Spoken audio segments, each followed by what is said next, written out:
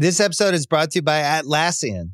Atlassian software like Jira, Confluence, and Trello help power global collaboration for all teams so they can accomplish everything that's impossible alone. Because individually we're great, but together we're so much better. Learn how to unleash the potential of your team at Atlassian.com. Atlassian.com. Atlassian. Tap the banner or visit this episode's page to learn more. You could spend the weekend doing the same old whatever, or you could conquer the weekend in the all-new Hyundai Santa Fe. Visit HyundaiUSA.com for more details. Hyundai, there's joy in every journey. Shouldn't you be at home? It's a lovely chip! Oh, it's a brilliant goal from Lord Bohinen! Still it's not away. Southgate's shot. Milosevic scores. Could do with a bit of magic from him. Maybe this is it. It is! Andy Sinton from nothing. Brian Roy has headed Forest into the lead. Whelan. Oh, what a goal from Noel Whelan. No power on it whatsoever, but Taibbi has made a horrendous error. Now, you know him better than anybody probably. Do you back him to score quickly, yes or no? Yes. Oh, Ali Hassan. No.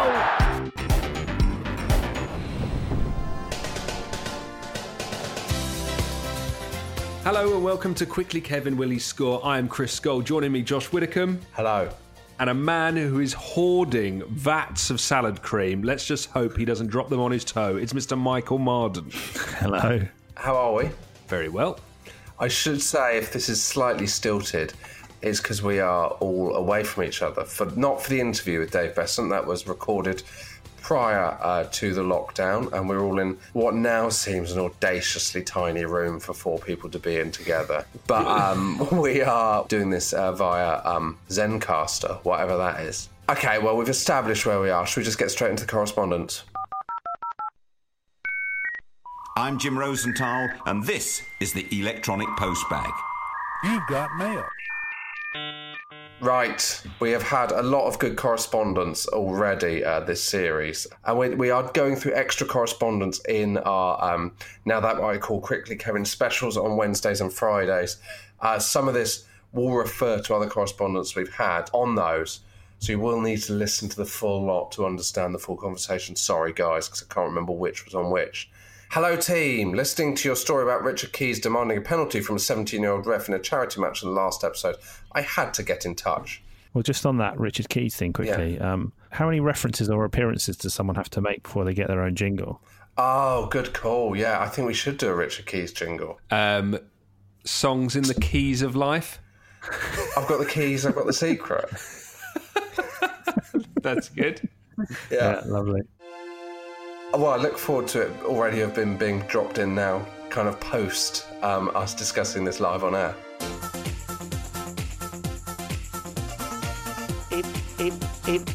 It was just banter. It was just banter. Banter.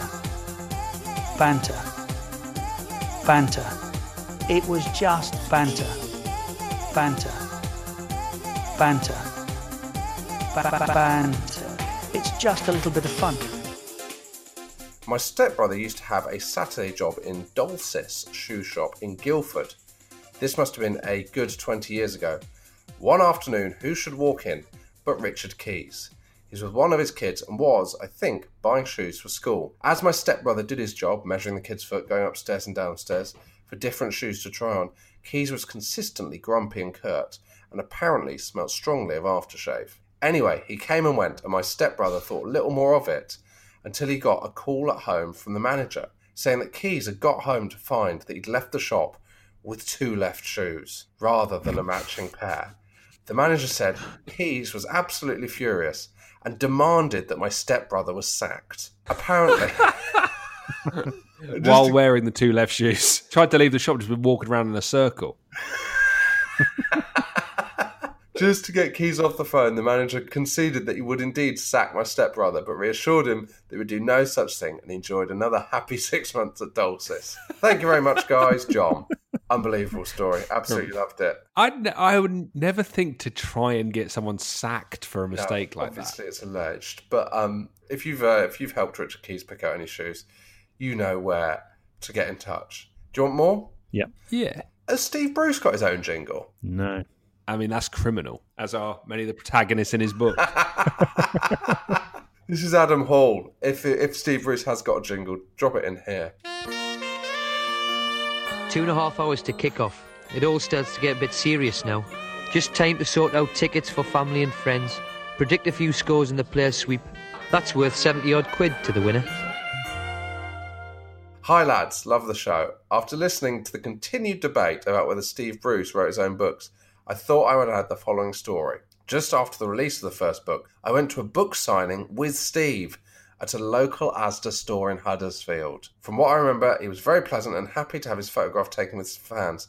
Does this back up the argument Steve wrote the books, as he was signing copies of them? Well. Guys, thoughts?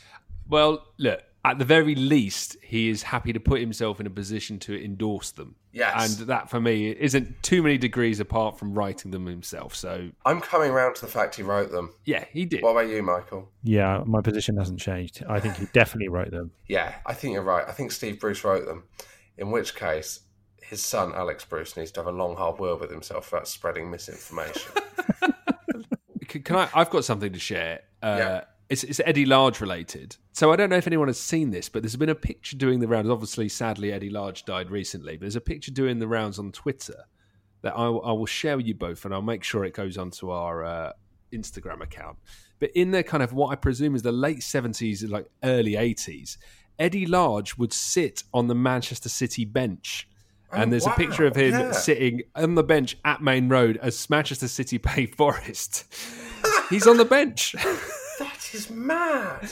Is it morale? I think I read something about this. I was reading about Eddie Large. I think Daniel Taylor wrote about it in The Athletic. Oh, this is it. This is unbelievable. Shall I just read this? This is from The Athletic, right? Paul Lake remembers the mood so buoyant at Man City at half-time. So Man City need to win to go up, right? They are 3-0 up against Bournemouth at half-time. And Mel Machin, their manager, decided to start the party early by cutting short all the usual bits and pieces of manager speak, keep it tight, don't get complacent and so on, to announce he had invited a special guest to give everyone a quick motivational pep talk. Eddie Large had been waiting in the physio room. Large was so popular at Main Road, a succession of different managers, Malcolm Allison, John Bond, Billy McNeil and so on, would let him sit in the dugout as a lucky mascot, even in the 1981 FA Cup final against Tottenham Hotspur. What was going on? No. I mean, one of the most bizarre things that ever happened. If you were offered, because obviously you do a bit of work at West Ham, if David Moyes said, do you want to come and sit next to me on the bench? Would you? Question one, would you? And question two, if you did and you had some thoughts on the game, would you say them?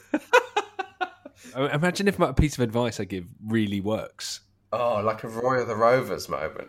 Well, I heard a story that Andre Villas-Boas, he basically got his big break in managing. I think it may have been, was it Bobby Robson or something like that? No, I think it was Mourinho that did that for Bobby Robson, wasn't it? Or was it? But I think Villas-Boas came from quite a kind of pen-pushy element as well. It's quite weird, that kind of thing. Bit of news for you. I've been on Andre Villas-Boas' Wikipedia while we've been having this conversation, and there is a couple of key sentences I'd like to read you. Yeah. At the age of 16, Villas-Boas found himself living in the same apartment block as Sir Bobby Robson, who is then manager of Porto. Following a debate between the two, Robson appointed Villas-Boas to Porto's observation department. That kind of implies that Villas-Boas was 16 when he was chatting to Sir Bobby Robson. Wow. What kind of money is Andre Villas-Boas coming from that he's living in the same block as Bobby Robson? Surely Bobby Robson doesn't need to live in a block. Like, he can buy his own house. Bobby Robson arranged for Villas-Boas to get all his coaching licenses. He got his C licence at 17, his B licence at 18, and his A licence at 19. Wow. That's insane, isn't it? What a little dweeb. What a little dweeb. But then, I think, I was playing Championship Manager, definitely 16, 17. So, Yeah. I mean, Villas-Boas was doing it in real life. Yeah, but you got to understand what kind of lifestyle he's had, because he's grown up living in the same block where a football manager would live. You know, he's not having to deal with the cut and thrust of living in Wanstead. Yeah. He's football's equivalent of an old Etonian. Yeah, exactly. He's a made man. He's getting in the lift and Bobby Robson's in there. Imagine the circumstances. If you've been living in that same in an apartment block with Sir Bobby Robson and you're deep in Champ and you found yourself in a lift with him, do you think there's a set of circumstances that you may go to Sir Bobby, I'm playing this coaching game at the moment. Have you heard of Ibrahima Bakayoko or something like that? You could get into a real coaching. Sir Bobby Robson comes up to your flat. He has a look at your Championship manager. Suddenly he's so impressed with what you're doing. And next thing, you're Villas-Boas. Yeah, it could happen. It's basically a badly written football movie, isn't it? It's like a terrible version of Goal or like Woof. Like something you'd see on CITV. Actually, on the subject of football movies, we were discussing an idea for the lockdown, which was doing some Quickly Kevin Film Club specials, where we'll be watching classic football movies. By classic, I don't mean like really good ones. We will be starting soon with When Saturday Comes, the Sean Bean movie set in the world of Sheffield United. Do look out for that. That'll be one of our specials on weekdays. All the main episodes remain on Mondays. Now, shall we get on with the interview? Just before that, can I just point out that Andre Villas-Boas managed the British Virgin Islands at the age of 21? Is that real? How does that even happen? It sounds like a way of saying that he was a virgin till he was 21. Yeah, that's what he calls his genitals.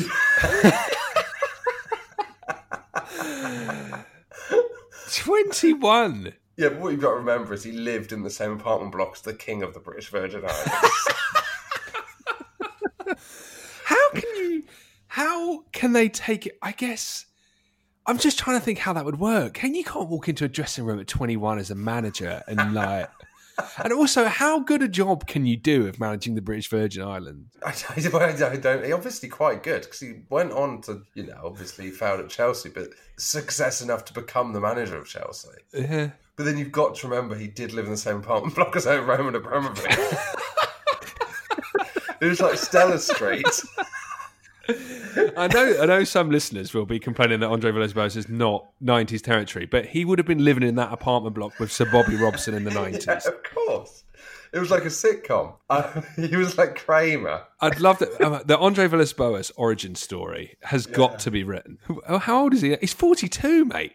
Most managers haven't even started their careers yet. He's lived with Bobby Robson and managed an international team. It's been 9 years since he made his debut as a manager in the Premier League, and he's still only 42.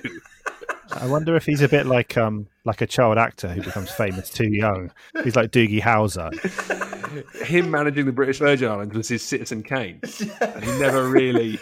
What's mad about it was absolutely... he was managing Chelsea at 33. That's 3 years younger than I am now. Well, he never got, the players never really accepted him there. Yeah. Is that, they were all probably around that age? I think he came in towards the end of that era, didn't he? So they must have just been like... Who's this bloody virgin? And then little do they know, he's got 12 years of experience under his belt by the time he's walking in there at 33. You've got to remember, though, he did live in the same apartment block as John Terry at that point, so that did ease it up in the dressing room. Can I just ask, he's living with his parents in that apartment block, is he? I mean, he didn't move out. I mean, his life is so mad he could have left home at 3. Right, if you want to get in touch, if you've got anything on Andre Villas-Boas, we're more than interested. If you've got... Ideally, the Zoopla for that apartment block would really interest me. Well, I think there's a few key themes that are worth calling out. Have you got any stories about managers who became great managers managing someone completely rubbish early in their career? Have you ever lived in the same apartment block as another footballer or manager? And have you ever yourself managed a team despite being much younger than everyone you were managing? Sunday league, five-a-side, whatever, school, whatever. Here's how to get in touch. Get in touch with the show. Email hello@quicklykevin.com. Follow us on Facebook and Twitter @quicklykevin. and sign up to the mailing list at quicklykevin.com. Right. One of our favourite interviews ever. This is the wonderful Dave Beasant.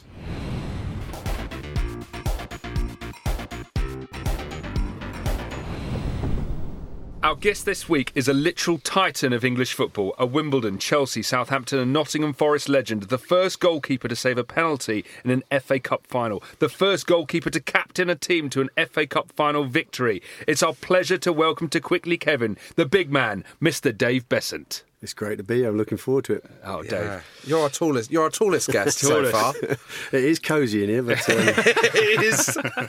They don't make podcast studios for goalies, it turns out. You're our second Wimbledon alumni as well, and I think Bobby Gould surprised me with how small he is, and you've surprised me how big you are. So, together, you must have made quite an awesome sight for anyone. I think when you look at Gouldy nowadays, he's definitely shrinking. And I get the same response from a lot of people, the fact that they see me and say, I knew you were big, but I didn't think you were that big. And I just think that I do tend to be, I'm widening a little bit more now rather than growing higher. How tall are you? 6'4". Were you tall for a goalie? I always imagined Shilton's not tall.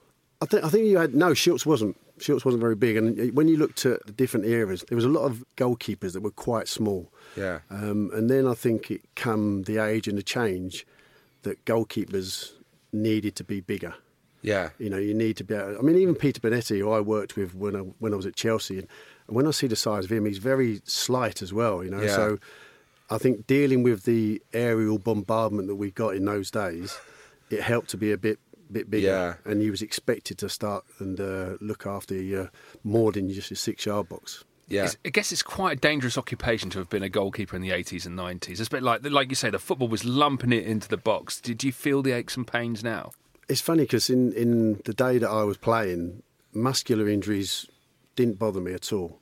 But there was all the injuries that ligaments and cartilages and things like that you just wore out. You just started to, and now I'm suffering a little bit from those facts and people before me, I wanted to play.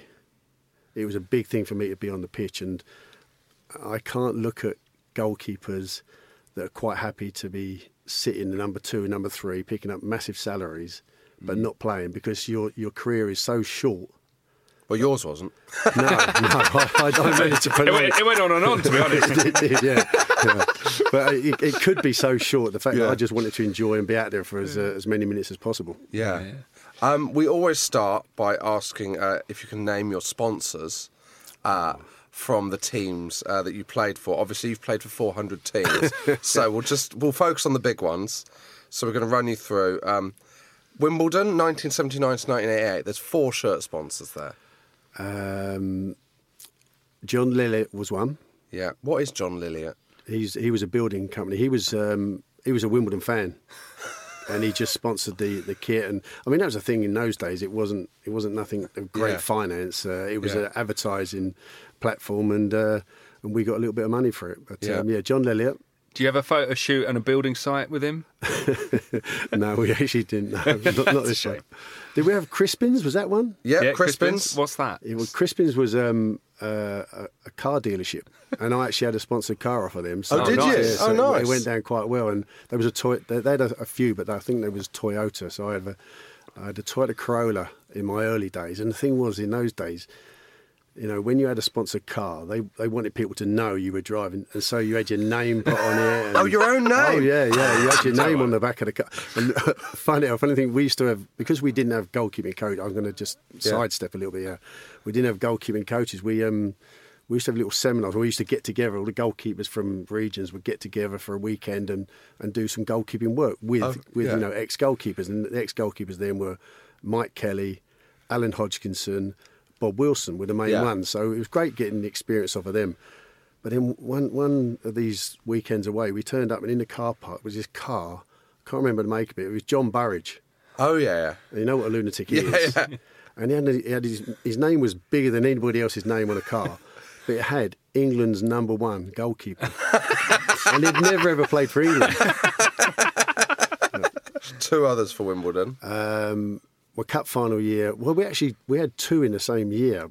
It was Truman's. Yeah. And then for the cup final, we went to Carlsberg. Just for the cup final? Literally just for the cup final. Wow. Because it was worldwide, Truman's was an English company. Yeah. Whereas Carlsberg was worldwide. So they went with a brand. So just for that one day, you were Carlsberg? Yeah, literally. Yeah. And was that the same company as Truman's? Or yes. Right. I think Carlsberg owned Truman's. So right, it was just the biggest gal. And then you went to Newcastle? Yes. Greenhalghs? Yes, very good. Chelsea? Commodore? Yes! This is it. Southampton? It was Dimplex and Sanderson. Dimplex, yes. We asked Matt Le Tissier what Sanderson do, and he couldn't tell us. Any ideas? Sanderson would be paints and materials, is it? I think it was it not boilers? I don't know. I don't even know. You've done pretty well. Now, you're our first goalie we've ever had on the show. We want to talk to you about your career, but we end up just talking about things we'd always wanted to know about being a goalie. So, was your life separate from the rest of the team on a day-to-day basis? No, because we didn't have a goalkeeping coach. As I say, we didn't have a goalkeeping coach in those days. So, you was just stuck in goal and literally battered. People taking shots at you all day. Oh, it was, like when they were doing a shooting session, there was hardly any control to it. And I can remember some of the ones we used to have at Wimbledon. You'd have 3 or 4 people shooting you at the same time. And when I joined Wimbledon, it was a hard school to come into. There's all these stories, and to some extent, I've always said it was a form of bullying, but it was the making of Wimbledon. You had to be strong enough to come through the onslaught that was given to you from certain players. Yeah. So what happened to you when you joined? Like, what was your kind of first experiences of it? Well, I just remember one of the the good thing was that I don't think there was anyone in particular that I was taking over from, because Dickie Guy, who was the Wimbledon legend before I turned up, he never turned pro. Right. Because he had his own company and he had to work and he couldn't afford What was his job? I think he was in plumbing and heating. He had his own company, but he was obviously earning more money. Even Stuart Pearce, before he went to Coventry, came to Wimbledon, and we said, what a player he is, we want to sign him. But he didn't want to sign pro because he was earning more money playing for Wealdstone, and he was an electrician. So, in those days, the football money just didn't. That's mad, isn't it? Well, it just didn't fill your wallet as much as it was doing part-time football and working. The training session where it went off for me, it was again, we had a shooting session, and there was balls everywhere. It wasn't like clear the decks. There's a ball in front, so someone's hit a shot and it's either rebounded and stayed out there, and then the next shot's cut on its way. And as I'm diving for this shot, it's actually hit the ball that was in front of me. Yeah. And so it's ricocheted and it's gone completely the wrong direction to where I'm diving, but it's hit me right in the nags. And I was just rolling up because I'm full stretch going for the other one, and I'm rolling up on the floor. And Wally, he actually told me, he said, I'll tame it down a little bit. He said, because I used to ride a motorbike. Yeah. Because I couldn't afford a car. Well, that's mad as well. Yeah, which I mean, because I was on trial at this time, and he said to me, "Why don't you get on your motorbike and go back to Edgware Town?" Yeah, a little bit stronger than that. So. But it was one of those that later on I stood up to him in training, and that was it. I'd passed the initiation, I'd passed the test to become a Wimbledon player. And did you think to yourself, "I've got to"? Is that your character, or were you like speaking to you now? You don't feel alpha and aggro as a person.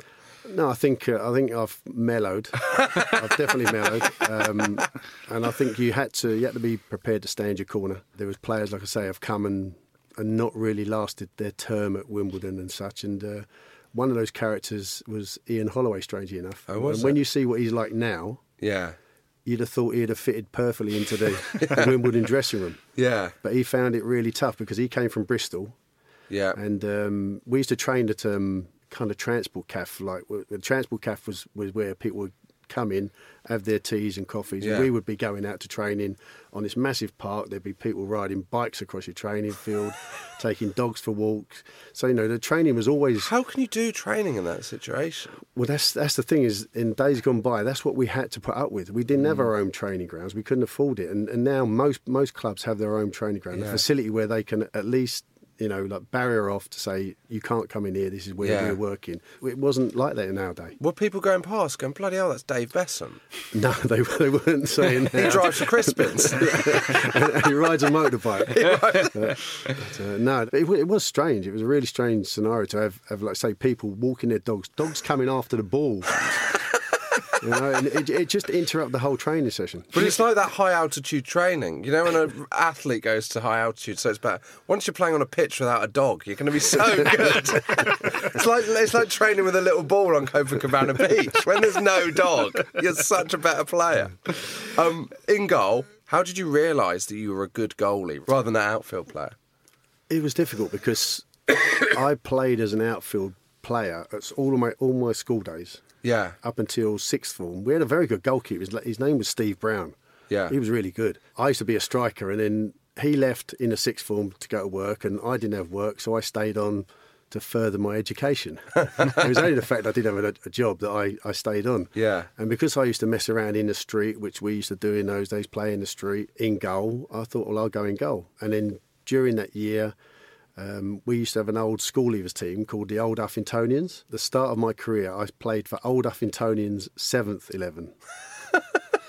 The following year, they got wind that I weren't bad, so the first 11 nabbed me from the 7th. From the 7th up to first? So it wasn't like a steady progression. It was, hey, you're playing for us next season. So. Did you notice the step up? Do you notice that? Not really. They were just a little bit younger and fitter. But did you think, I'm doing an amazing job in goal here? I've got an ability at this. I just thought that I could handle what was happening. And one of the big things was dealing with crosses, strangely enough, you know, because they didn't put balls into the box with any great, you know, power and accuracy. They hang it up in the box to be competed for. Yeah. And I thought, well, I'm bigger than most people and I've got long arms, so I can come and start taking those balls. And that's what I started doing. And so how does it progress? Because you played for a load of non-league clubs. Then, at what point do you go, this is a career? Well, I didn't really think it was a career. It was a thing that I'd always wanted to do. And strangely enough, going back with my school and being an outfield player and a goalkeeper, you know, within the school team, I had a school teacher, and I bumped into him a couple of years ago, Dave Evans, who was a Welsh boy. And I actually said to him, look, you know, I'm sure that I could be good for someone. Could you write for a trial and say I can play in goal or on pitch? Versatile, you don't get many players. Yeah, exactly. So like I was George thinking, Campos, I can just cover. I can cover positions. Yeah. But and how did that go? Did people take you on trial? He never wrote. I think he was looking at me thinking, you don't really realise what football's about, do you? So were you good with your feet then? Yeah. Really good.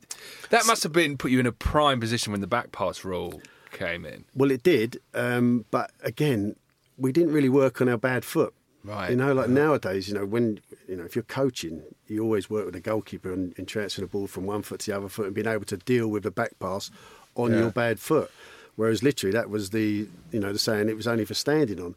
And if the ball came to my left foot, I tried to hit it with the outside of my right foot. Oh, really? Because I was really lacking in confidence with what I could do with or achieve to where I was going to get the ball. When the back pass rule came in, because at Plymouth we had Peter Shilton, who just couldn't deal with it at all. Was he managing or playing then? Both. Yeah. Both, yeah. That's why couldn't deal with what? Couldn't deal with the back pass. Just I thought you were going to say both. But, was there, like, within the kind of the goalkeepers' union, to use a term, were you all like, they're not going to make us do this back pass? Like, you must have all been talking about it, right? Well, it was strange because with Wimbledon, Dave Bassett, I became the first, and this is strange as well. He came up to me one day and said, Lurch, I want you to, when everyone pushes it, when you've got the ball in your hands and everyone pushes up, you know, everyone knows you're going to lump it 70 yards down the other end of the pitch, I want you to put the ball down and dribble it out of the box. Yeah. And I'm thinking, there's someone behind the hedges over there. They're going to be watching me, like, and, you know, taking photographs and winding. And he said to me, go and do it. So I'd done it, and then, you know, the other team, because we had players playing against, didn't know what to do. Yeah. They'd see me dribble out. He said, keep going, go on, keep going.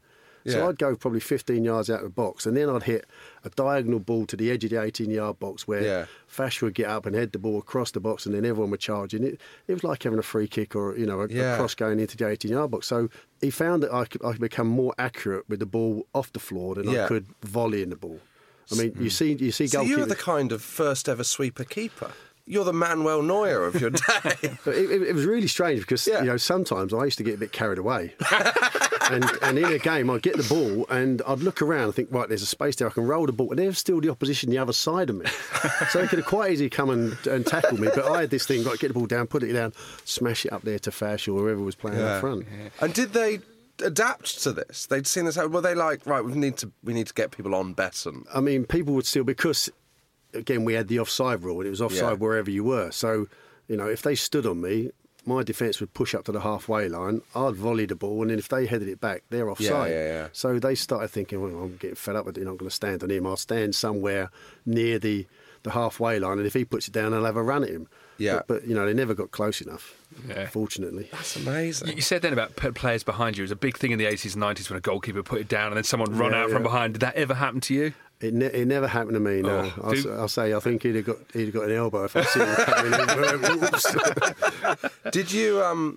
So let's go to starting at Wimbledon. What was Plough Lane like? You were training in a park with dogs running around. And Plough Lane's a notorious kind of 80s ground. Yeah. What was it like to play there? Was it... For us, it was great. Well, the facilities were fantastic because you're looking at me like thinking, fantastic facilities. You haven't heard what I'm going to say. It was after the game, we had a nightclub under the stand. So we'd come straight off the pitch, straight into, it was Nelson's nightclub, and that was our players' bar, but we'd end up staying there for the nightclub. So we're down. So that was the way the facilities were good. You missed that when they went Selhurst Park. Other than that, the dressing rooms weren't great. The away team dressing room was obviously worse than the home team dressing room. The water was cold. The floor was probably bit wet when they got in there. We used to do all the things that, I say we. The players didn't have too much to do with it, but it was the coaching staff would make the opposition feel uncomfortable from the start. And were you like, when you'd come out the dressing room and you'd see, because there's this kind of story of like, John Fashanu would be stood there in a tiny towel showing off his physique. Were you like, we're going to intimidate these physically and we're going to... Like, is that a said thing, or does that just happen? Or is Dave Bassett gone, this is our tactic? No, it wasn't like coming from the top. Fash used to like walking around in short towels. I'd see him walking down the high street in one. We were vocal. Yeah. In more ways than one. We were vocal against the opposition. We were vocal with each other, like demanding, geeing each other up.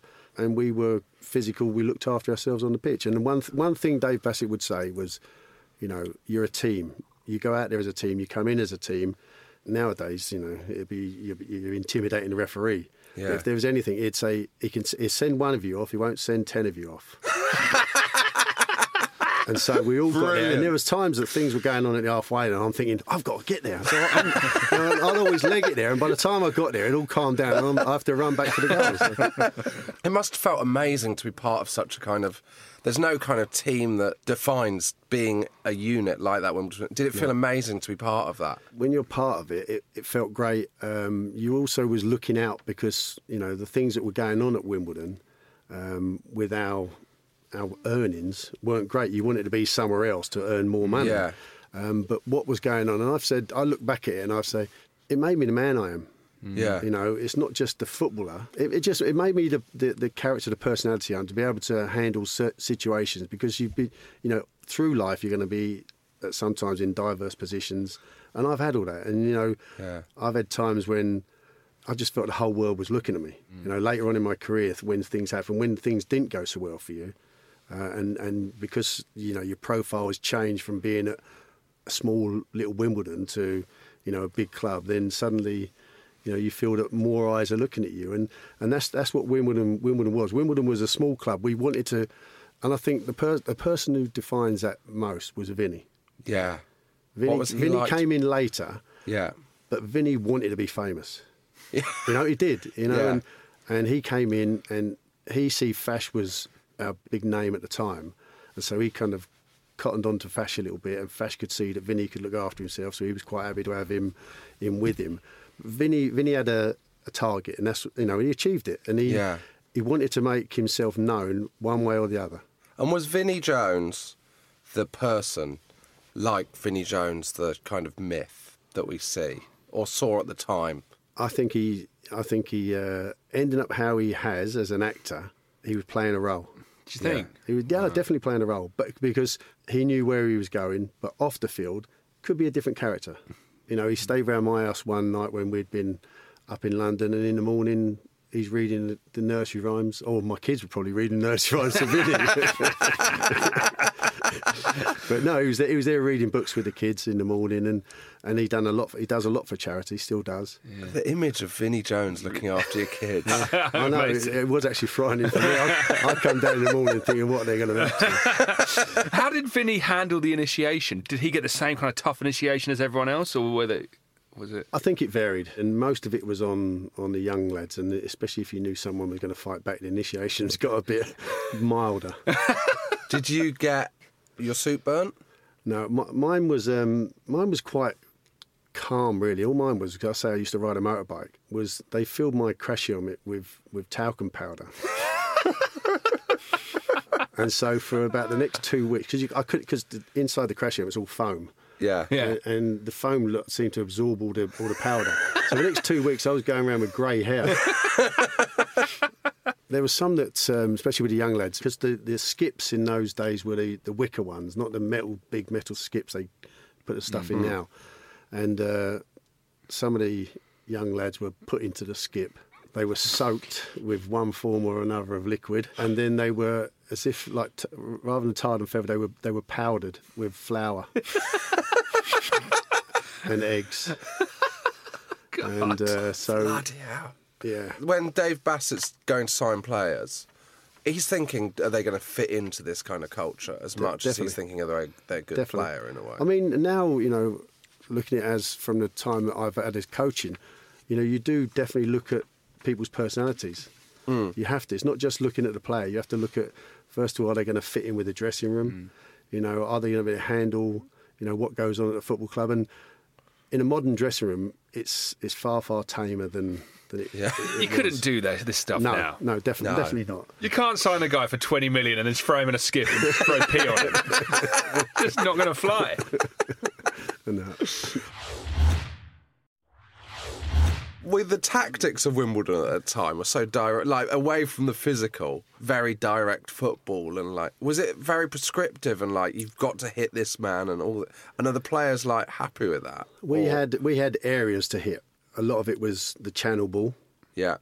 Putting it behind centre halves and fullbacks to make them start facing their own goal. You look at some clubs that tried to follow what Wimbledon were doing. I think Cambridge was one where they actually grew the grass in the corner of their pitches. So as when they hit the channel ball over, it would slow down and wouldn't go out of play. So, you got the chance of catching up, stopping the opposition, clearing the ball well. So we worked on putting balls in areas, and there was it was a big directive from the FA. It was one of the words used was the Pomo ball. Position of maximum opportunity. Well done. Yeah, there we go. Sam Allardyce was doing that a couple of years ago. No, that was the position of maximum opportunity tended to be at the back post. You don't often score goals from outside the box, and so get the ball into the area where you're most likely to score the goals and get the bodies in there as well. And it's funny, you've got all these characters. You've got Dave Bassett, all the dressing room, and then you've got Sam Haman, the guy who owns a club who's probably equally as mad as everyone else. Did you have many interactions with him? Yeah, Sam was great. He was again, like I say, we wasn't earning a lot of money. Salaries were relatively non-league, amateurish, really. Yeah. And Sam would come down the training ground. He'd come in his suit and his brogues, and he used to always have a thing. I think he'd quite like me, and he'd always say, "Come on, you, Dave, penalties, me and you." Okay, Sam, and £500, but it wouldn't be for me. This would be for the team, Yeah.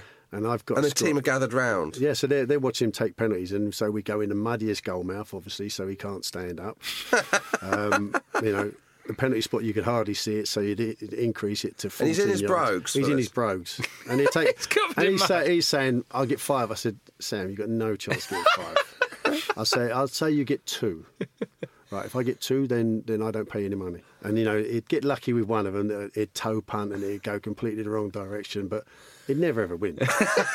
So this was like a little bonus for the lads. It's £500 of a night out, which we used to always do. Were you negotiating your own contracts and stuff at that point? Yeah, didn't have agents in those days. The first time I come across an agent was after Fash came to Wimbledon. He had an agent which was like a celebrity agent. Was Eric Hall? Eric Hall, Monster. Yeah, and Eric done our players pool for the FA Cup final, which again, suddenly some of the things, we're trying to focus on, playing the biggest game of our career. And Eric's saying, right, you've got to put the Sun newspaper there, you've got to be drinking Lucozade here.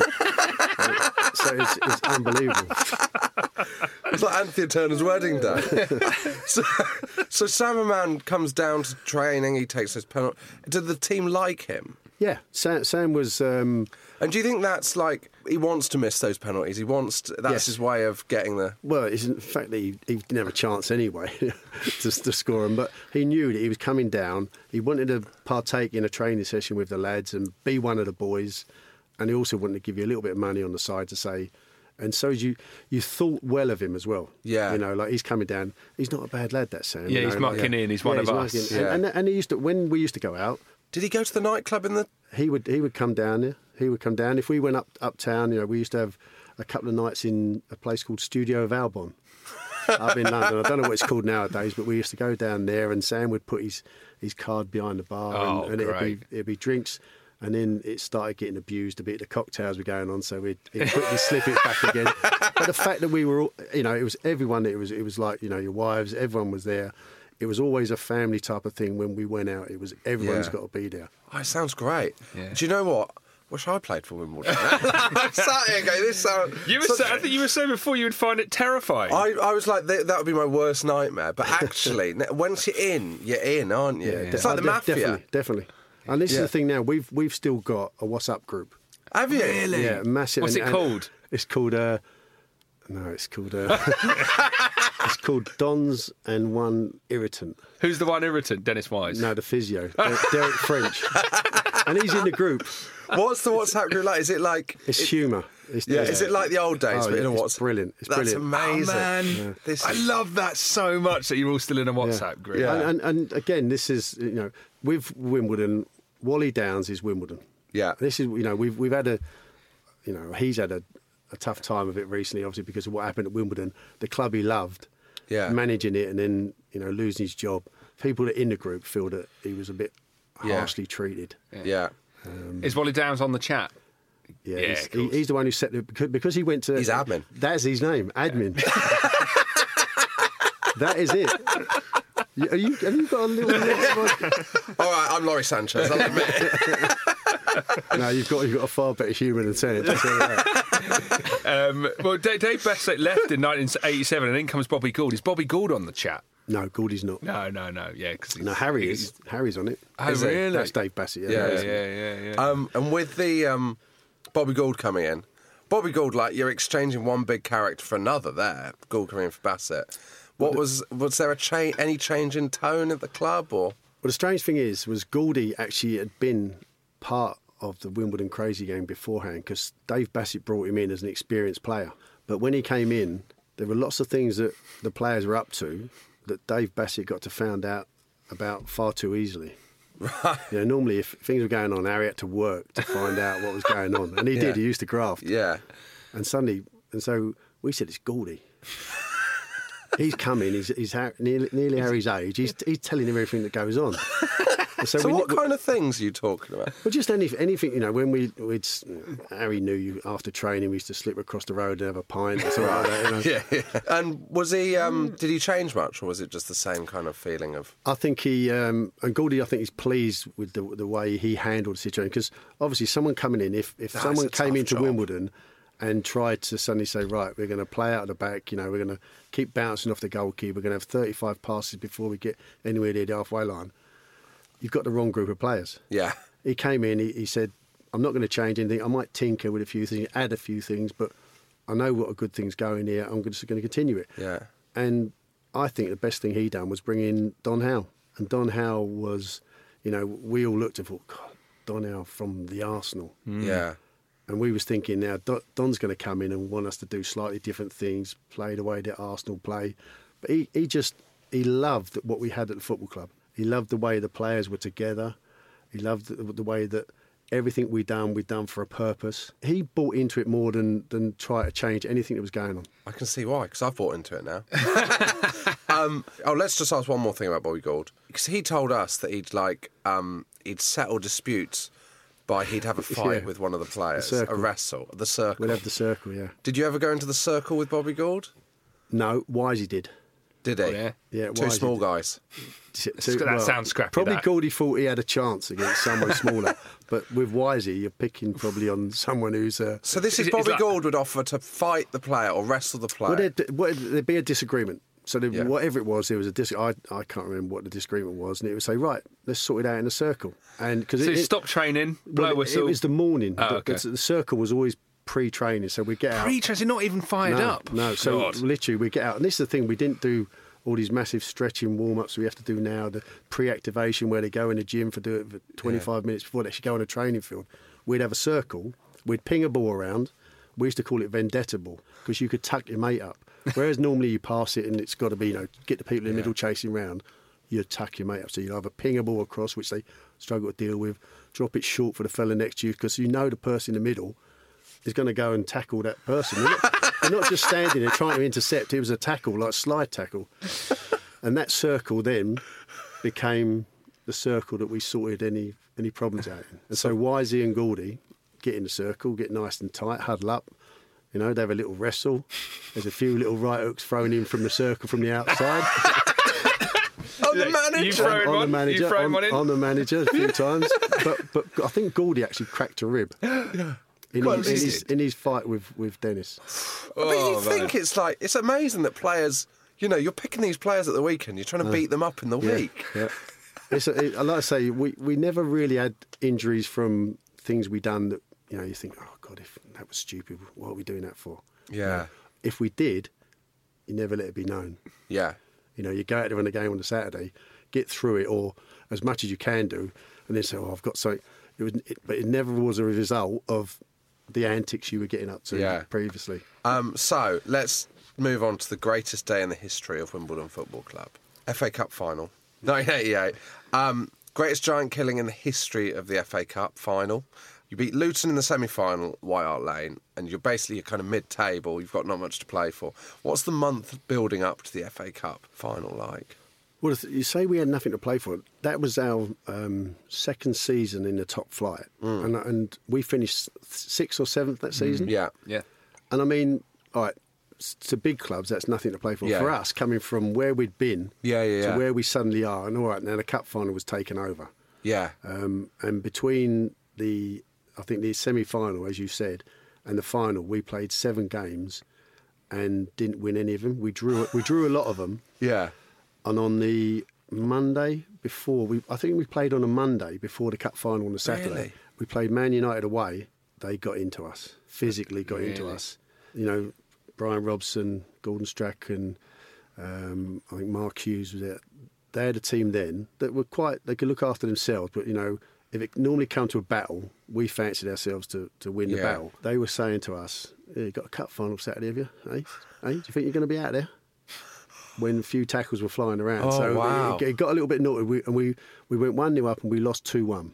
Were you, at that point, because you must be thinking, I don't want to get injured here. Definitely. And that was what I was saying. Man United, with all their experience, they were playing on that.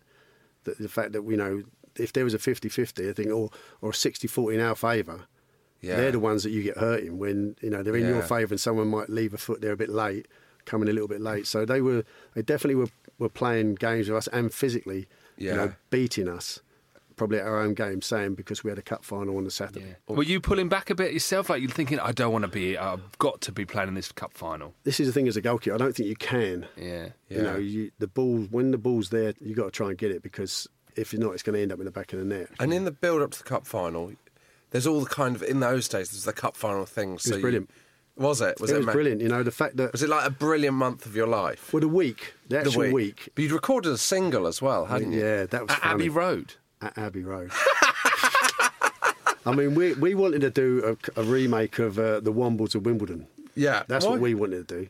But we had a songwriter that came in and we done this song and it was I think it was called We Are Wimbledon, and it was kind of harmonies and harmonies. That's not a crazy game. But I think because of my deeper voice, and I was quite close to a microphone, I got told, "Can you just move back a row?" But the thing was that we're there. We was loving the day, part of Abbey Road Studios. Let's go and do the photograph. So we go out and the photographers are there on the crossing. So I think there was myself, Dennis Wise. Fash and Brian Gow. So we're doing it, and we've caused a bit of a traffic jam. Yeah. You know, because they're trying to set it up. So there's a bit of a queue, and then suddenly some idiot has decided, I ain't waiting in this traffic, I'll overtake. So he's overtaken, come down the outside, we're on the crossing. At the front was Fash and Vinny, and as his cars came past, they've booted it. They've booted it all down the side of the car, and the fella's stopped. He's got dents all down the side of his car. So we've gone back in the studio, and he's called the police. Whoa. So the police have come, we've got dragged back outside and said, well, you know, what's happened? And when we told him what happened, he went, oh, really? So he overtook on the crossing. Oh, did he? I said, OK, you better go back and finish what you're doing.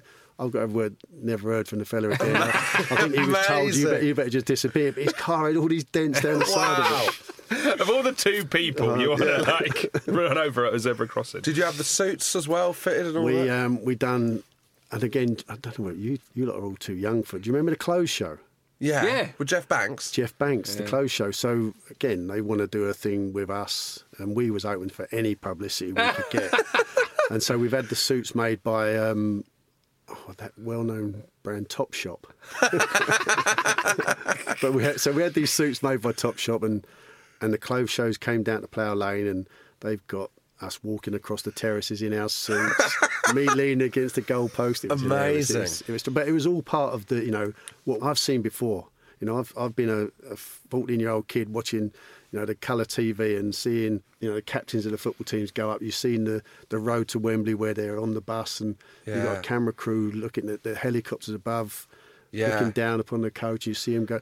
And I wanted to do all that. We all wanted to do all that. And it was, to be able to be part of that was just unbelievable. You grew up like a stone's throw from Wembley, didn't you? So that must have been incredible. I'm a Willesden boy, yeah, which isn't too far at all. And my first house was Kingsbury.